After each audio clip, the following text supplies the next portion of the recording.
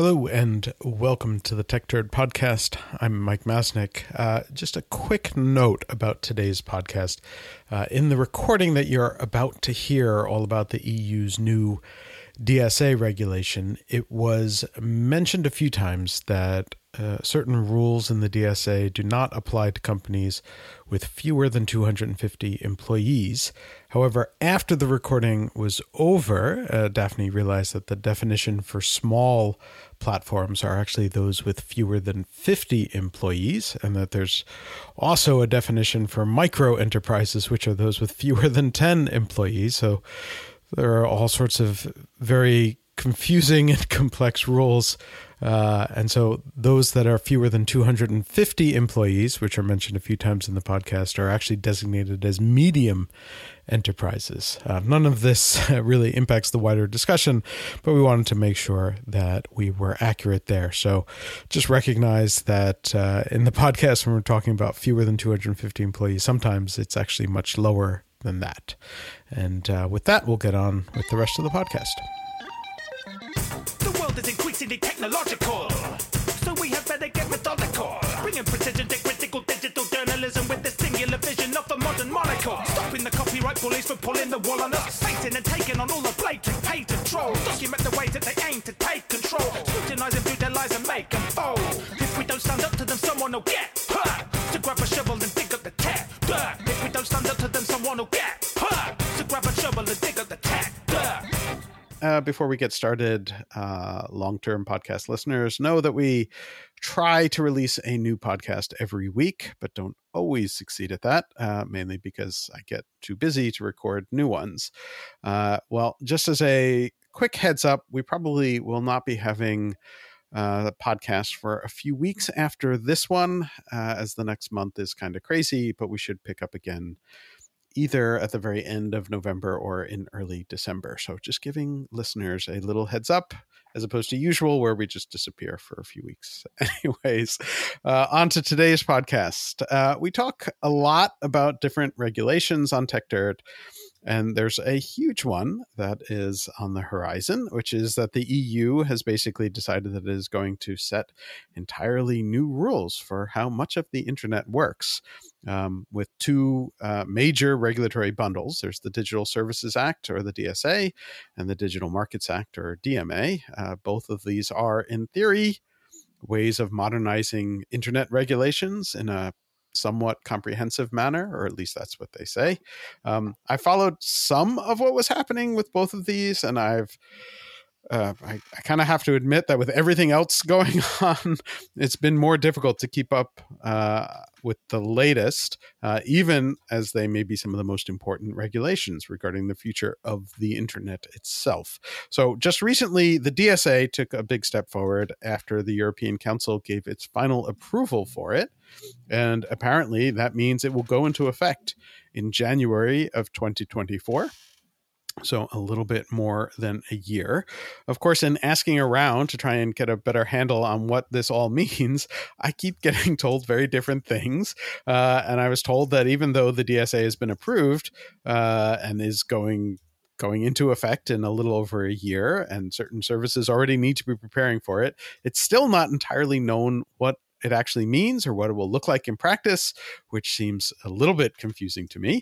And when I am confused about EU internet laws, I turn to my two favorite experts on the subject, who I've had on the podcast before. We have Daphne Keller from Stanford and Emma Alonso from the Center for Democracy and Technology. And we had both of you together on the podcast a few years ago, pre-pandemic, I believe, to talk about the EU Terrorist Directive. But now we're going to talk about the DSA. So both of you, welcome back to the podcast. Thanks. It's great to be here. So Emma, I'm going to start with you and ask you to explain what is the DSA and kind of where it stands right now. I gave that sort of, brief intro of it got approved and in theory is going into effect. But can you just give a kind of quick overview on what it is? Sure. Yeah. Yeah, there is a lot going on in the DSA, but key things to understand are that The Digital Services Act is the European Union's effort to update the intermediary liability law and kind of regulations of how online intermediaries are responsible or not for the content that their users post. The EU's first kind of effort at intermediary liability regulation was the e-commerce directive. This was passed in the year 2000 and has been, interpreted by European courts and applied for the past couple of decades. But the EU really thought there was, a lot of things that we've heard on both sides of the Atlantic. A lot has changed about the internet, and a lot has changed about the kinds of problems and challenges that people see around regulation of online speech. And so the DSA, the Digital Services Act, is the European answer to what to do about the internet today. And it covers a lot of different things. My shorthand is every idea you've heard in the past couple years about what we might do about online intermediaries and speech is probably somewhere in the DSA. It takes forward the core part of the e-commerce directive around like what is the liability for different kinds of online intermediaries, mere conduits, caching providers, hosting providers. It takes those categories forward and takes roughly the same ideas around a kind of notice and action liability safe harbor. So if you gain notice in different ways that illegal content is on your service, then depending on what kind of service you are, you have a different set of actions that you need to take or kind of responsibilities you have in order to stay in that liability safe harbor. It takes forward things like the clarification that there's no obligation to monitor user communications in order to preserve a safe harbor. And so there's this sort of core that looks very similar to what the EU law has been ever since. But there's a lot more around this whole question of illegal content, which we can dig into, ideas about, having obligations that companies respond to notices from trusted flaggers that might be nonprofit organizations or potentially law enforcement organizations that send along notices of apparently illegal content to intermediaries. Clarification that notices could come from pretty much anybody about potentially illegal content, that they don't have to come just from a court or some other kind of entity that is empowered to actually say this speech is illegal.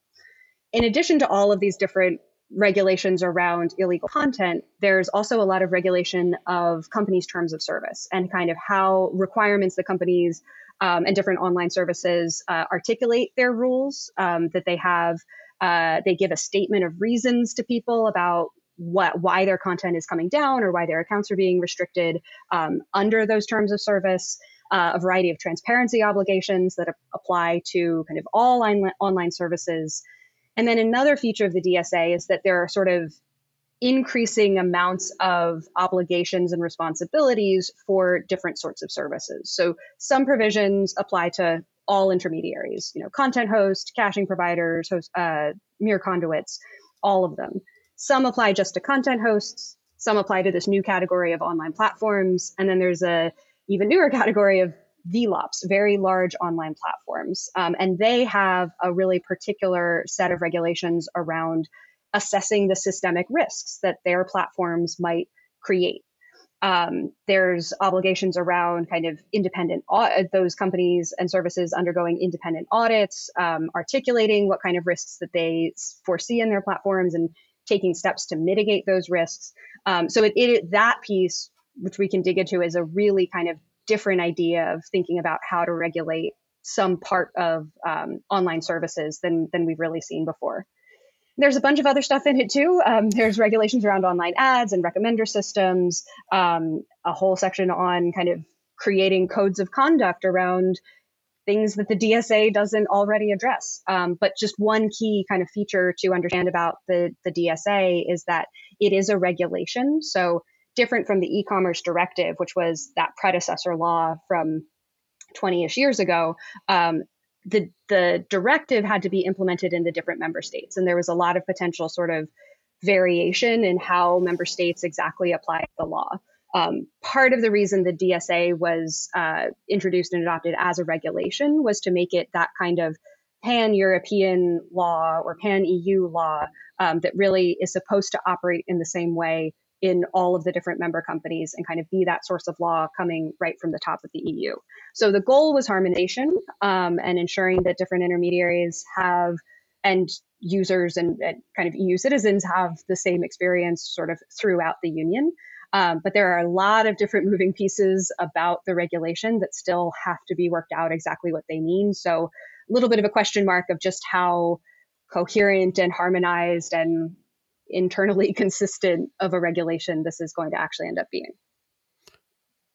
And I might add, maybe just zooming out a little bit, I tend to think of the DSA as one of three big regulations occupying the three big major sets of policy questions around platforms. So there's the GDPR, General Data Protection Regulation for privacy. There's the Digital Markets Act, which is coming into effect on roughly the same timeline as the DSA for competition. And there's the DSA for content issues. But then again, there are also all of these other EU-level laws around platforms and content, including the Terrorist Content Regulation and the Copyright Directive and this pending Media Freedom Law and the Audiovisual Media Services Directive, which affects video hosts. So there actually are all these other sources of law overlapping with the DSA. And the online political ads file and the child sexual abuse file. Like there's and the post-DSA, we've seen multiple other kind of content regulatory proposals and processes start up. So just plus one to Daphne's point, there are lots of sources of law. So that actually raises a question that I was going to ask, and I think I was going to ask it later in this discussion, but these points sort of make me think we should be upfront, which is there concern that these different rules and regulations are going to conflict with one another? Absolutely. I mean, I think that is a concern that some platforms were raising about, not knowing which of overlapping rules they're supposed to follow. But I think if you think of it as a question of like EU institutional power, there are all these questions about who is supposed to be the enforcer. And there's a lot of frustration in Brussels thinking that the Irish enforcers, who are the relevant enforcers for some laws because big platforms have their place of EU establishment there, a sense that the rest of the countries wish that Ireland would enforce the GDPR more aggressively, for example. And so part of what's going on in the DSA is pulling more power to the center, to the Commission, to be the enforcer. But at the same time, there's a lot of desire for more power within each of the member states with some sort of new authorities that they're going to set up. So there's not just a question of which law applies, there's also a question of which of these numerous potential enforcers gets to tell platforms what to do about what subject. Right. And I mean, Emma, did you? Oh, yeah. Just to point one example of a conflict that we've already actually seen come up, actually coming from the GDPR, the General Data Protection Regulation. It's part of why Europe right now, the EU right now, is focused on the child sexual abuse regulation that they're considering, because a number of service providers, when the GDPR rolled out and had, significant restrictions on what would a legitimate kind of processing of user data be for online services, felt very concerned that meant that the proactive scanning and filtering that services were routinely doing to try to look for known examples of child sexual abuse material could actually be in conflict with the GDPR. And so that required getting like a specific derogation from the GDPR to cover, and establish as a matter of like temporary law that services were still encouraged to keep doing that kind of voluntary CSAM scanning. Right. But it also meant that behind this child sexual abuse file is this very much the sense of they need to pass something soon that really lays out exactly under the law what it's turned now from not just what kind of voluntary filtering are services allowed to do as a matter of privacy regulation, but in fact, what kind of filtering should they maybe be required to do under this new law? So the laws are sort of fitting together in potentially conflicting ways. And then what we're seeing in some of the efforts to resolve those conflicts is yet another opportunity to introduce ideas about kind of scanning and filtering and monitoring of different kinds of content. So it's very much an evolving conversation. Right. I mean, it's kind of, it's weird to me in that, like I think about this. Obviously, I spend a lot more time with the U.S. context, and we see just sort of like, a whole bunch of different individual regulations tossed out by whichever politician wants to toss out whichever regulation. And one of my issues is always how like these regulations often are in direct conflict with one another, and nobody's sort of, and you have different committees, and nobody's ever thinking through sort of more comprehensively how do these pieces fit together. And I thought, going into this conversation, even, as of like 10 minutes ago, I thought part of the idea behind the DSA was to have that sort of comprehensive look at things, as opposed to these sort of individual, just this person brings up this person brings up that. And already you're telling me that that's not how this is working? Already, that is not how this is working. I have another example that I think has not had much attention yet, and it might be reconcilable, but it's really interesting to me. So part of the thrust of the DSA is the idea that platforms have not been honoring users' rights enough by doing things like telling them when platforms are taking their content down and giving them an opportunity to appeal that decision. And so one big requirement of the DSA is that when platforms remove user content or even demote user content under their terms of service or the law, they let the users know and give them an opportunity to appeal, which is something that a lot of civil society groups have been asking for a long time. Meanwhile, for the right to be forgotten, which is a right supported by the General Data Protection Regulation, there is still guidance in place, and there has been a major court ruling out of Sweden, I believe, saying Google cannot tell webmasters when it delists them under the right to be forgotten outside of sort of unusual circumstances. And so, the exact same claim from a person saying, this someone on the internet is talking about me in a way that I don't like, if they can frame it as a right to be forgotten claim, then maybe they're in this world where the person whose speech is coming down doesn't know. But if they frame it as a defamation claim or some other kind of claim, then we're in DSA land, and definitely the person who's speaking does get to know and have an opportunity to appeal it. You could thread the needle and insist that right to be forgotten is only for search engines, although I'm not sure that that's how the actual platforms have been interpreting it. But conceptually, in terms of what we think are the rights of accusers and accused in a situation like that, it's very divergent approaches. That's absolutely fascinating to me, where it's like, I mean, I could make the argument that the complete opposite of the way it is set up is the way it should be set up, where like right to be forgotten, you should tell the platform that those things are being down, and in other kinds of content moderation, you shouldn't necessarily, which is like, I mean, all of these are so context dependent that like, so I'm just thinking like, again, like, just from my own standpoint, like the most content that I need to take down off of TechDirt is spam, right? Should I need to notify every spammer that I'm removing their spam? I don't think so, personally. But I recognize that I am not a VLOP. I am not a very large provider, but does that only apply to the VLOPs, or does that apply to everybody in terms of notification of takedowns? Or do you? That applies to everyone, I think, except for micro and small. So if you're below 250 employees and 10 million euros annual turnover, I think you're carved out of that one. But most of these notice and action procedural obligations are definitely not just for the VLOPs. And some of them apply to platforms no matter how small they are. And some of them apply, only when you hit 250 employees. But I think that means most platforms any of us have ever heard of have all of these procedural obligations. Right. And I mean, that like, so, again, like there's all different thoughts going through my head, right? So like, just focusing on the notification to the users that their content is being taken down in some way, like that, I can see where the instinct comes for that. But I can also see where that itself, there are scenarios where that doesn't make sense. And generally speaking, when you're dealing with malicious actors or bad actors and you're trying to, come up with policies and enforcement to stop malicious actors, in which case informing them often is counterproductive.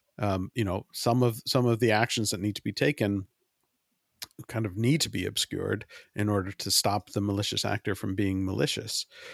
I mean, is there any sort of recognition of that or any sort of provision for the more malicious actors?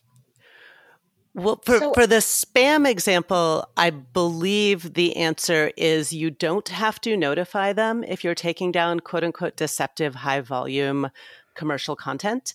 But I think they still have a right of appeal if they figure it out, because I think, don't quote me on this, but I think that carve out wound up in one of the articles, but not the other. Right.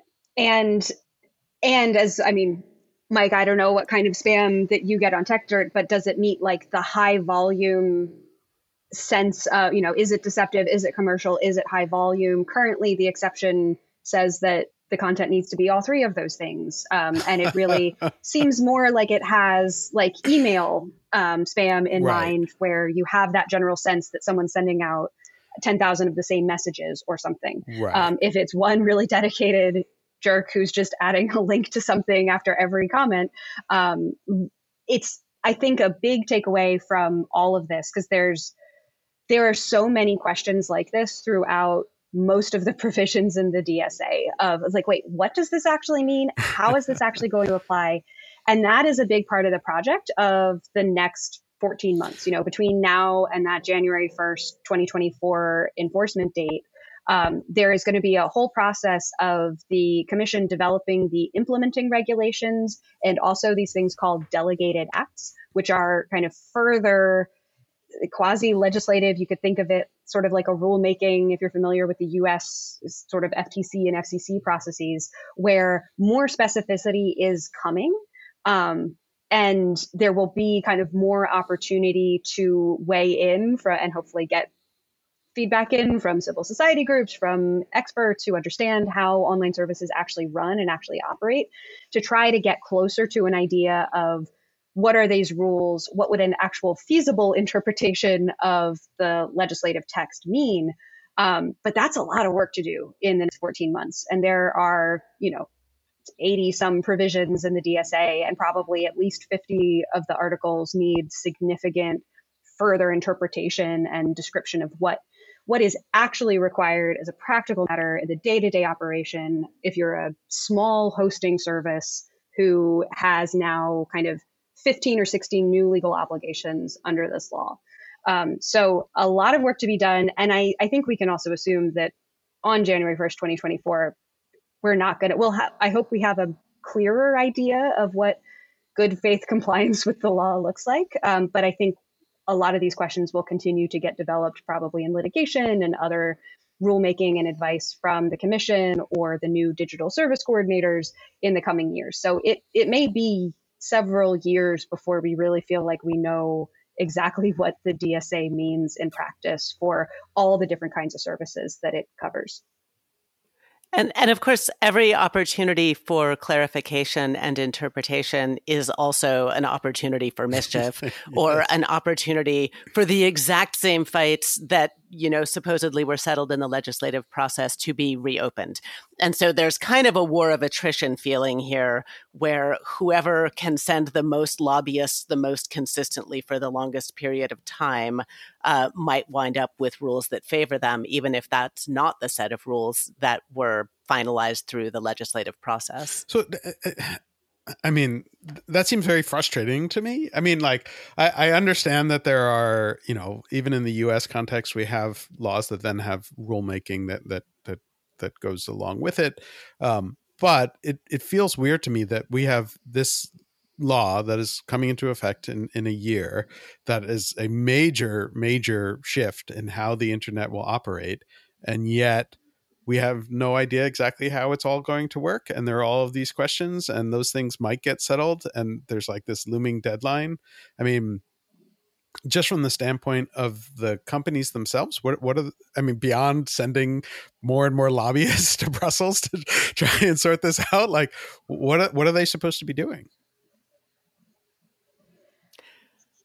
So it's interesting. I think a lot of the momentum and the motivation for the DSA was very clearly the European Union and governments, in member states across the EU, really wanting to exert some control over tech companies, right? It's part of the techlash. It's definitely part of that, the long-running transatlantic tensions between US headquartered tech companies and the EU as a large and powerful political and economic market that they operate in. And, we've heard for years frustrations and concerns and like some really genuine frustrations about, law enforcement across European member states saying, we have very legitimate things that we want to investigate or issues that we really want to address on behalf of our citizens. And we just can't even find a person at these companies to talk to. And so there's a lot fueling this. There's also, I'm sure, tons of bad faith fueling it, but there's some really legitimate and genuine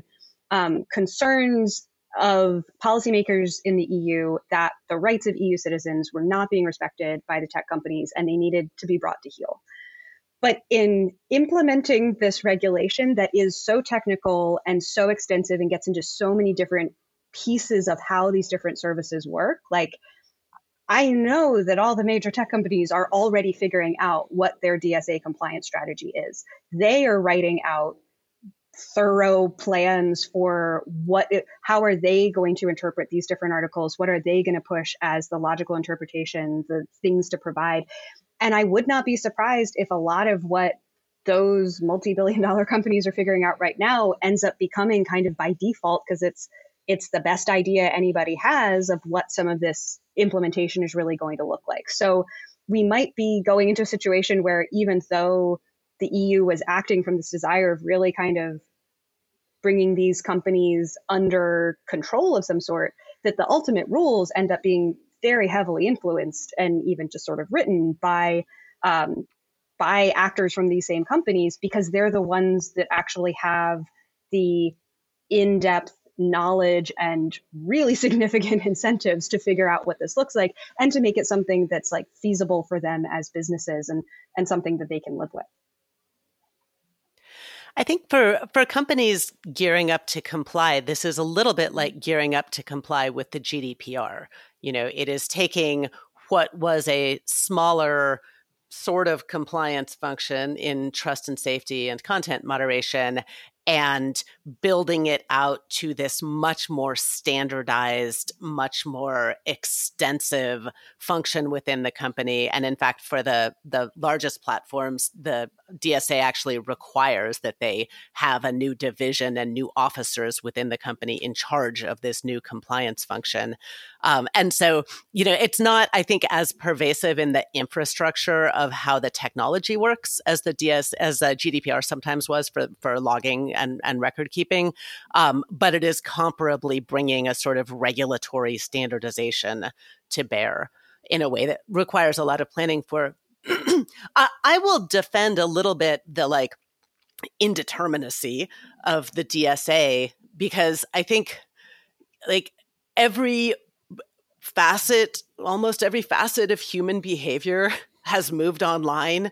Every way that humans are good and bad and delightful and horrible to each other, there's an online equivalent. And we've been asking platforms to govern it.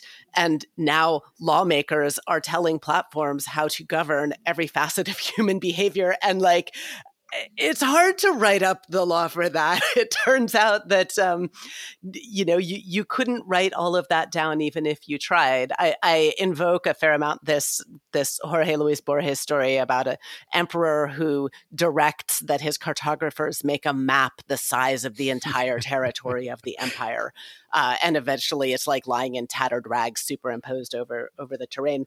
But that's kind of what the DSA is trying to do. And a lot of these laws are trying to do, both in the content moderation rules of like, you have to moderate all the content and you have to get it right, and the transparency rules. And then you have to explain exactly what you did in sufficient detail that everyone can understand it.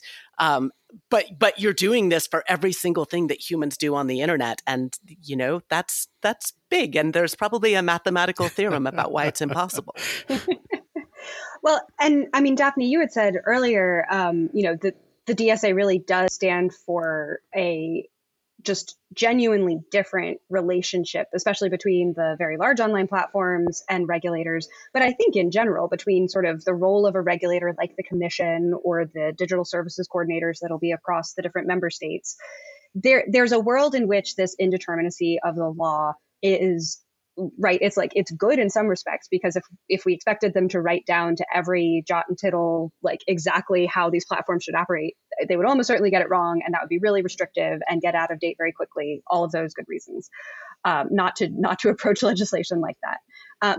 And if the regulators approach it with, not from a kind of gotcha place, or not from a like looking for the slightest hint of legal violation to come crashing down on a different service.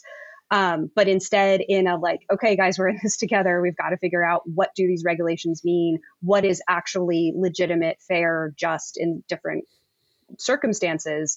There is more opportunity, I think, for just that wholly different sort of relationship to emerge, and for regulators in general, not just in the EU, but probably worldwide, to learn more about how online content hosting and content moderation actually works and what it means, and to try to create a system where what they're looking for are the really extreme circumstances, or the really like where there's just a major failure of an online service to respect users' rights or to deal with some kind of illegal content.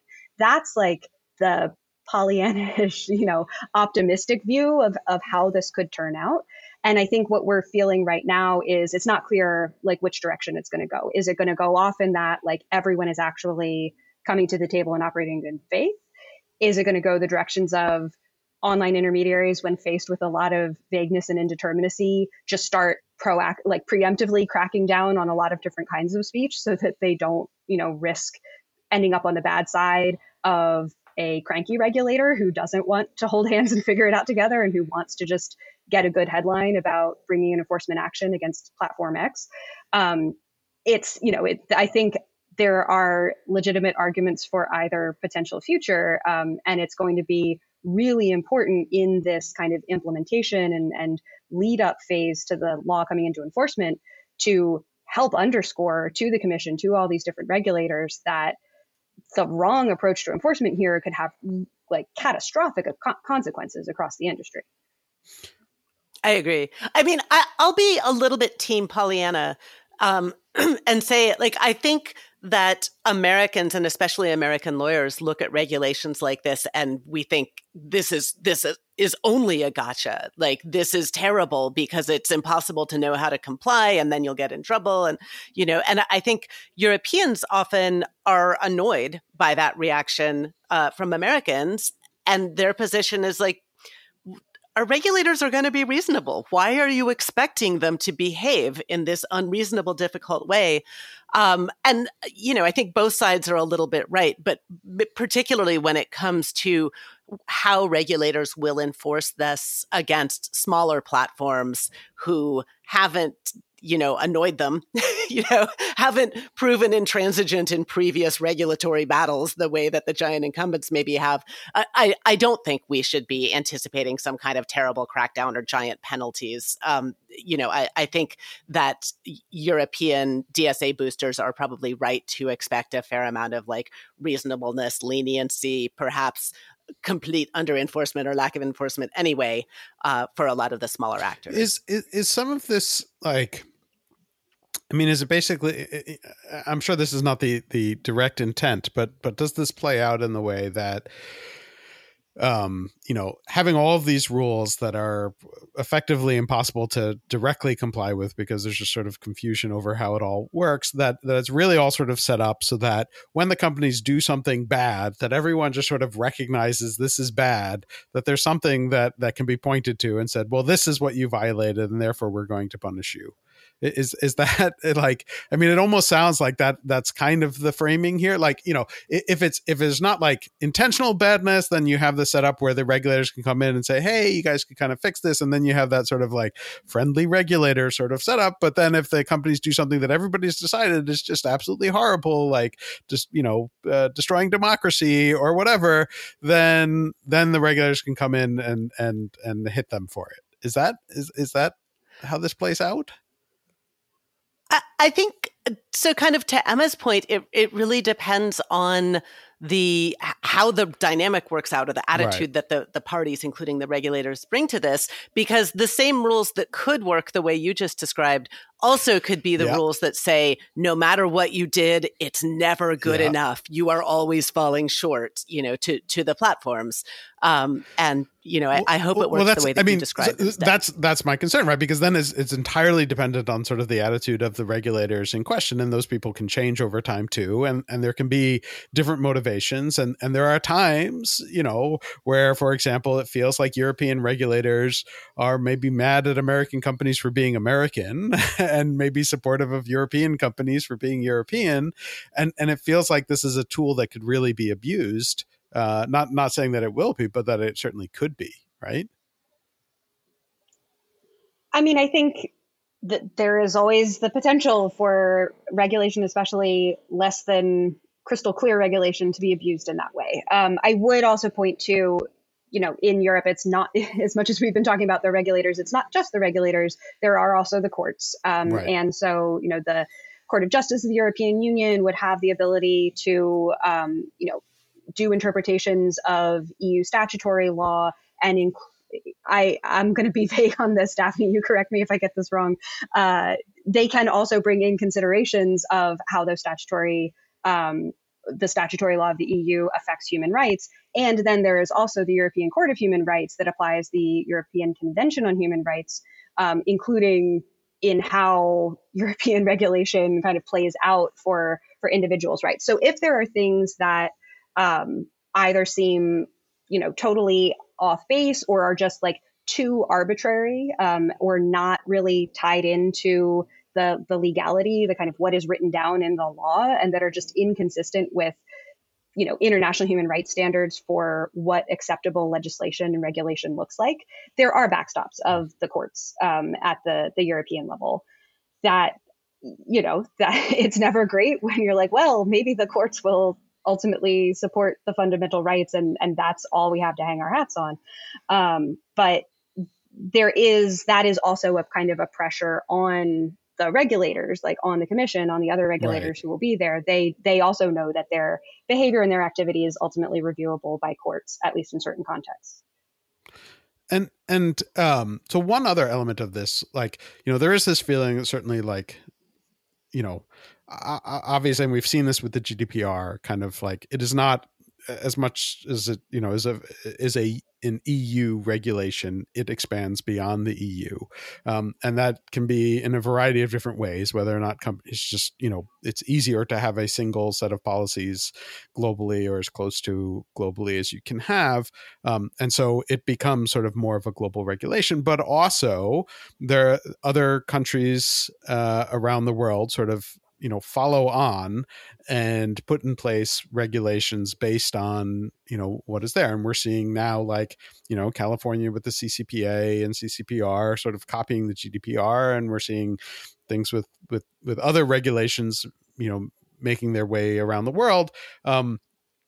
And we've seen that with other European regulations. There was a study recently about how NetzDG, which is the German sort of mini DSA, I want to say, I don't know if that's fair or not, but is kind of a DSA like bill for Germany, that other countries have sort of copied that, but often it's like authoritarian countries using the same language of the NetzDG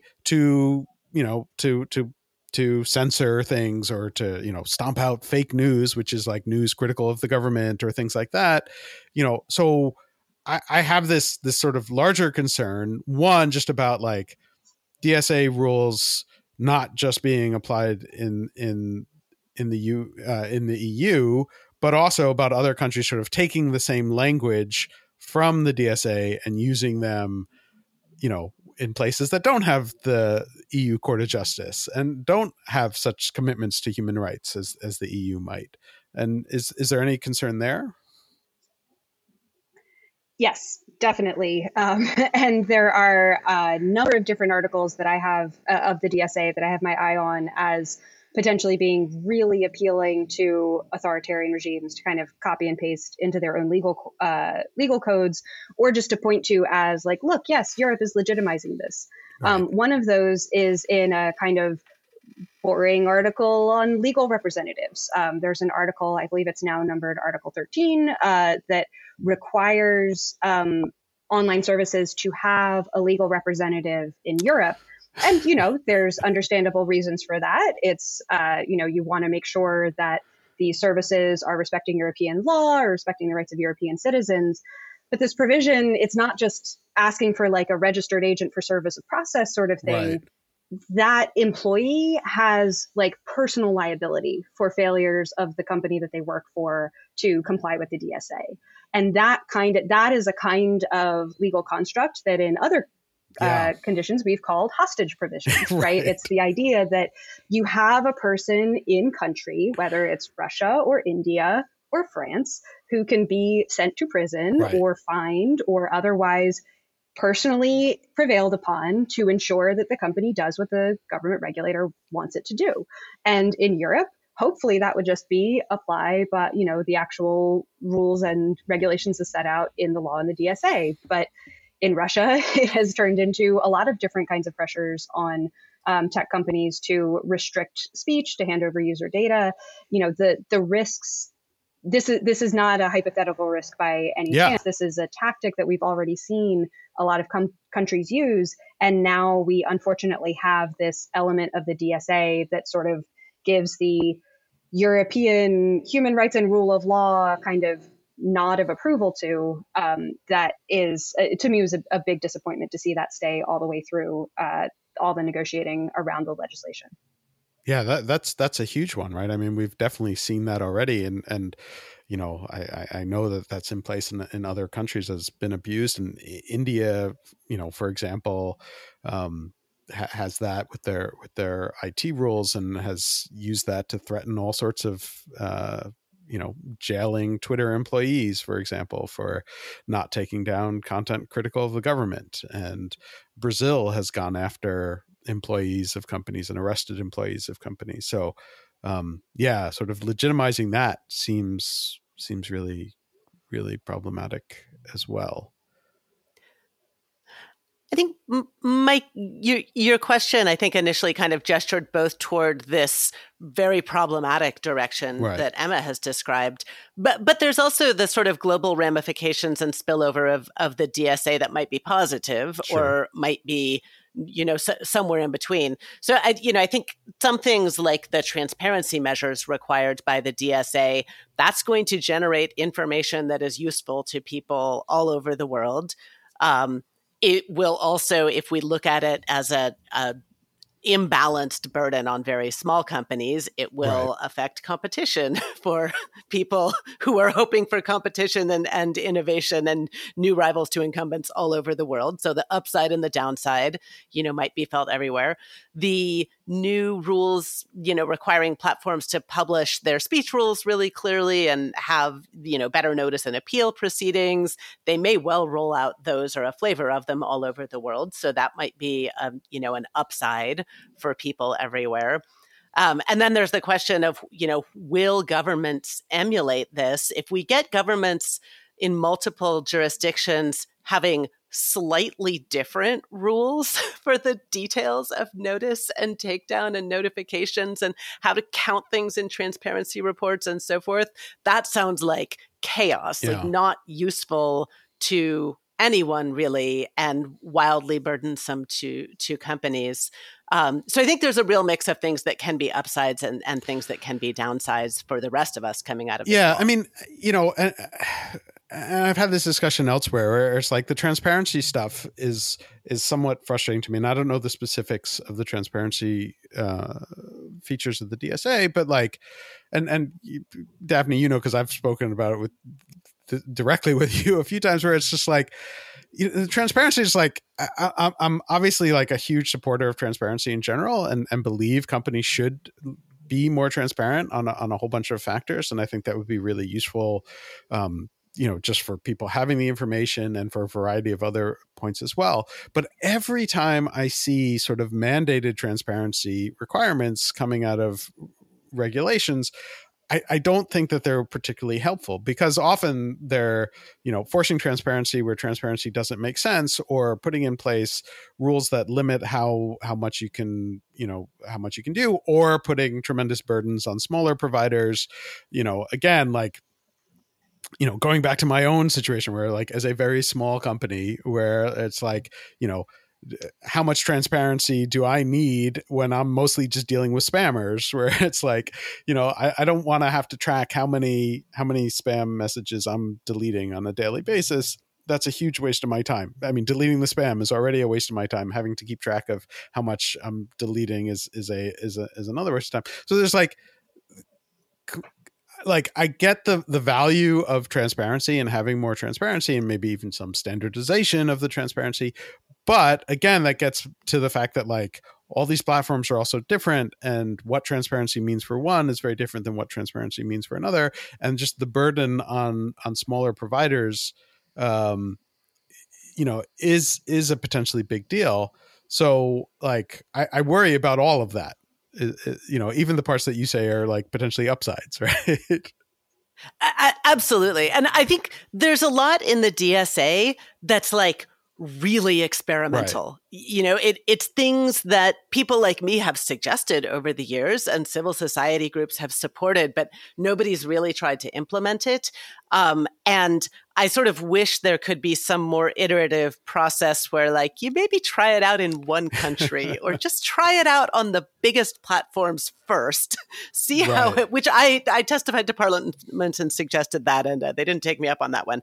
But, see how it plays out in practice for a smaller version before expanding it so broadly. I mean, that gets to something that, and I've raised this in different contexts before, but I think it's relevant here, where it's like, the way that companies work, and this is on all different aspects of the way that different companies work, but certainly true in the like trust and safety, content moderation thing, is that it's constantly evolving and constantly adaptive, right? Because you have different challenges, and you have different, you have dynamic actors who are changing their own things that they're doing, and you have to constantly adapt and change as well. And the biggest fear I have in a lot of this is that it assumes that's not true. And so like, the regulatory approach is like, here's a problem, here's a solution, and that's it. Whereas like the way that companies deal with things, especially challenges around trust and safety, is that you have to be constantly changing and constantly adapting, and laws are not designed that way. And so there's just this inherent conflict between like trust and safety, dynamic, adapting, etc., and laws which like will be in place for many, many years, create a huge mess, and then maybe 20 years down the road, we're going to revisit these laws based on the problems that we saw from what's happened over the past decade. So I have this sort of larger concern about those two things are just inherently in conflict. And there's no way, unless the legal regulatory process changes to a point that it recognizes how to be adaptive, which creates its own problems too, because then you don't have like clear rules and instructions and everything we were talking about at the beginning of this podcast as well. That I don't know how you do that.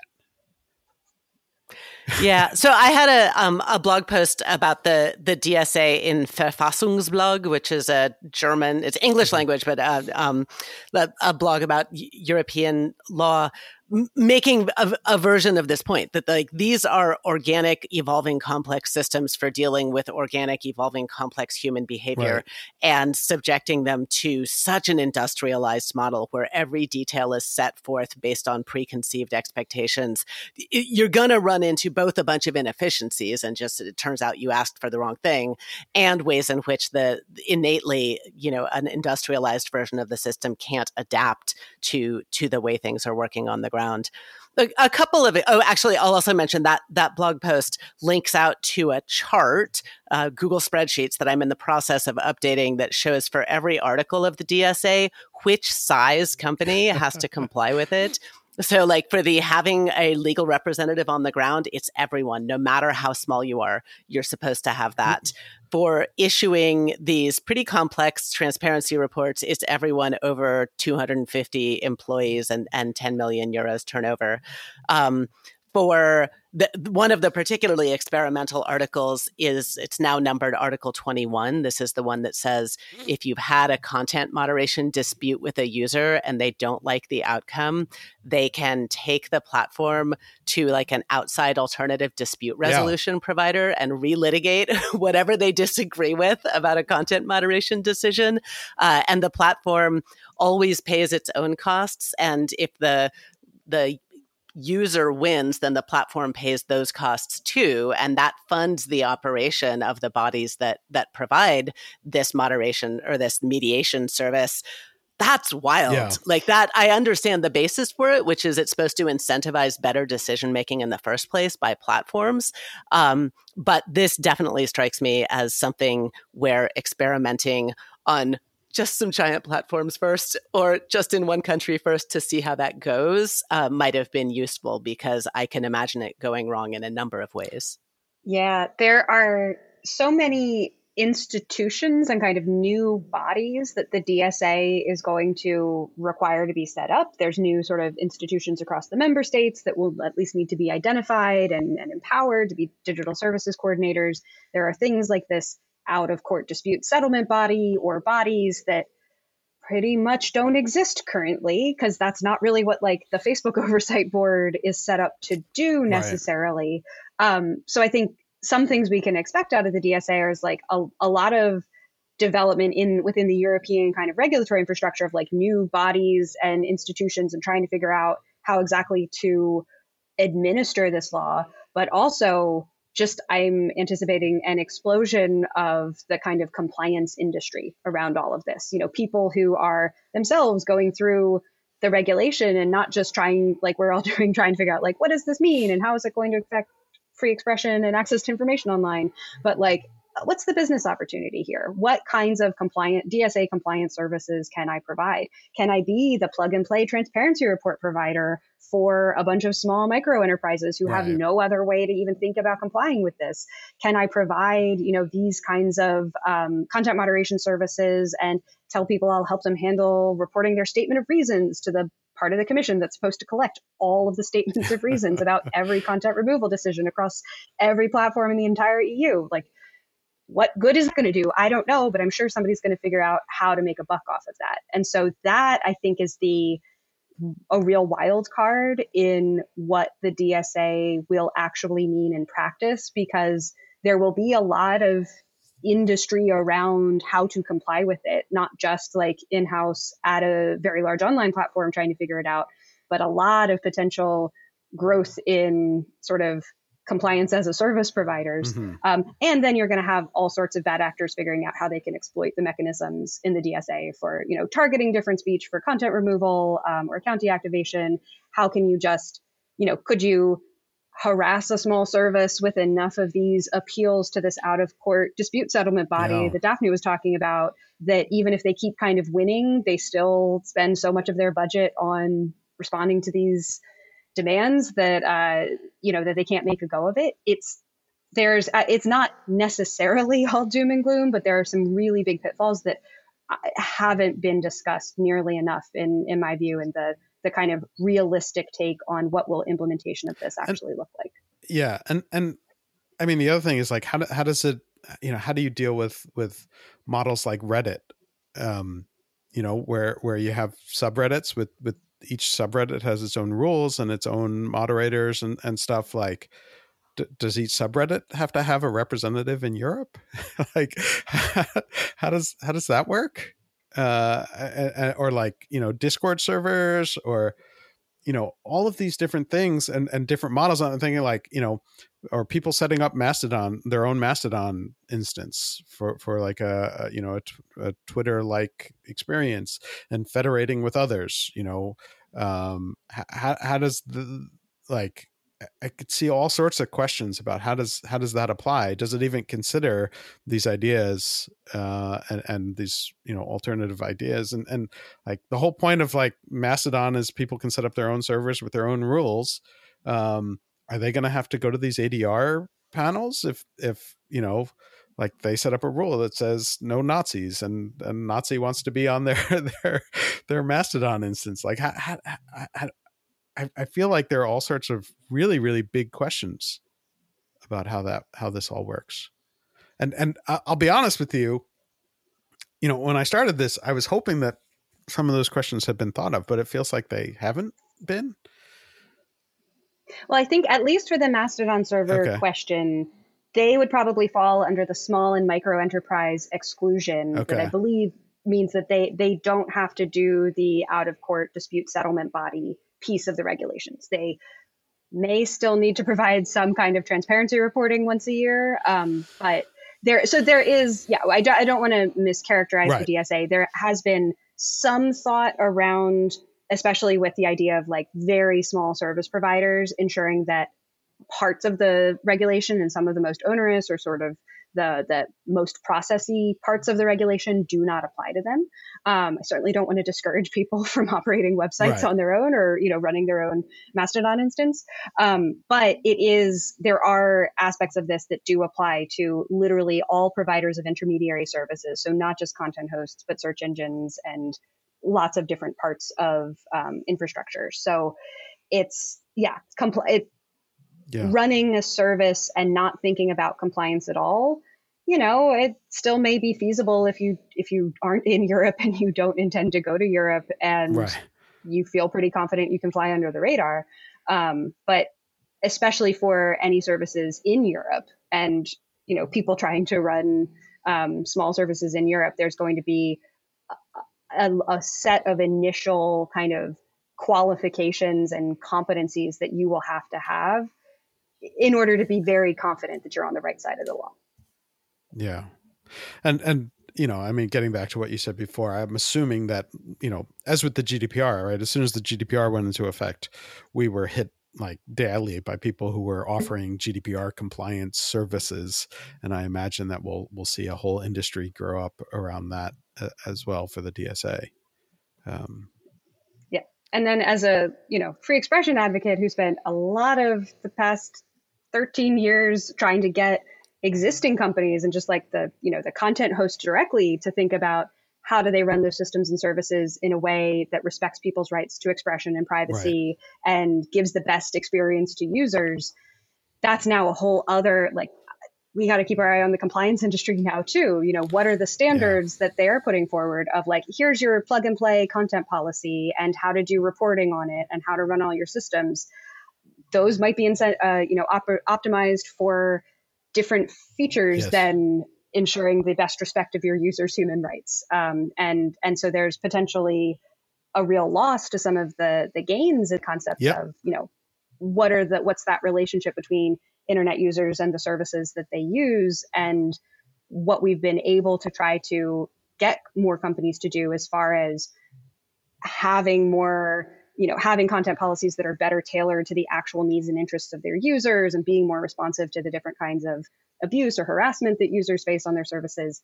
We might see a kind of leveling effect and return to more kind of generic approaches to this, if that makes for an easier compliance. And I worry about that aspect as well, just because the experimentation and the differences between different platforms and different services and the way that they take different approaches and really trying to attract different communities, I think is a nice thing about the internet.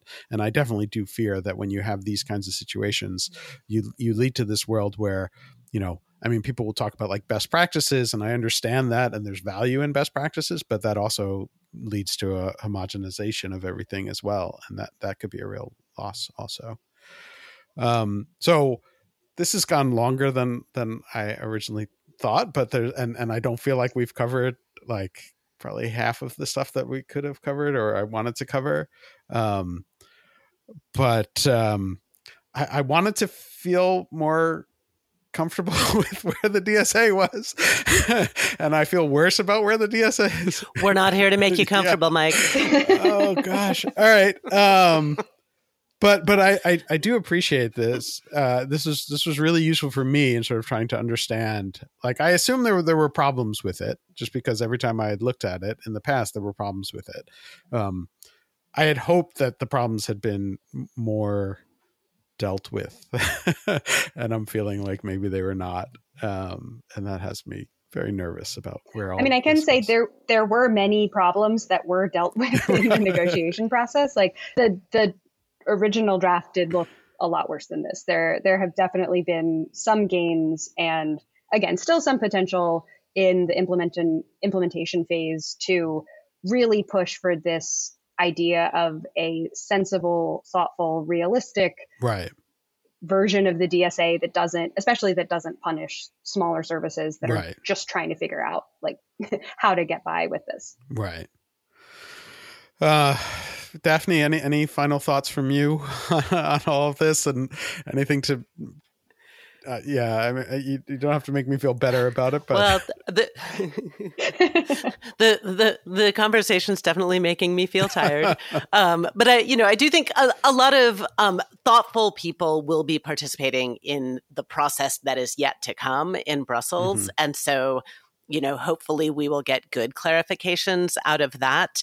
And then internationally, I would just say, precisely because there will be a lot of spillover effects from the DSA anyway, and because it's so experimental, to me, this is a reason for other countries to hit pause or work on legislation about something else that the DSA isn't going to just, achieve for them through European power anyway. And wait and see what happens and do DSA 2.0 a couple years down the line, correcting for what inevitable unintended consequences come out of this one. Yeah, I wish people would listen to that, but I have little faith that they will. All right. Well, but you got to end on an up note. Okay, sure. All right. Well, anyways, thanks. This has been really useful for me in trying to understand all this and think through all of the challenges, and at least gives me a good framing with which to follow everything that does happen over the next year as it gets closer to actually going into effect. And thank you both for spending all the time understanding this that I didn't do, and then for coming on the podcast to explain it all to me and to scare me. Happy Thanks Halloween. for having us. That's right. All right. And as I mentioned up front, thanks for everyone for listening as well. Normally I said we'll be back next week, but in this case we will not be, but the podcast will be back in a couple of weeks. So thanks again to everyone, and we will be back soon. To grab a shovel and dig up the tap. If we don't stand up to them, someone will get. To grab a shovel and dig up the tap.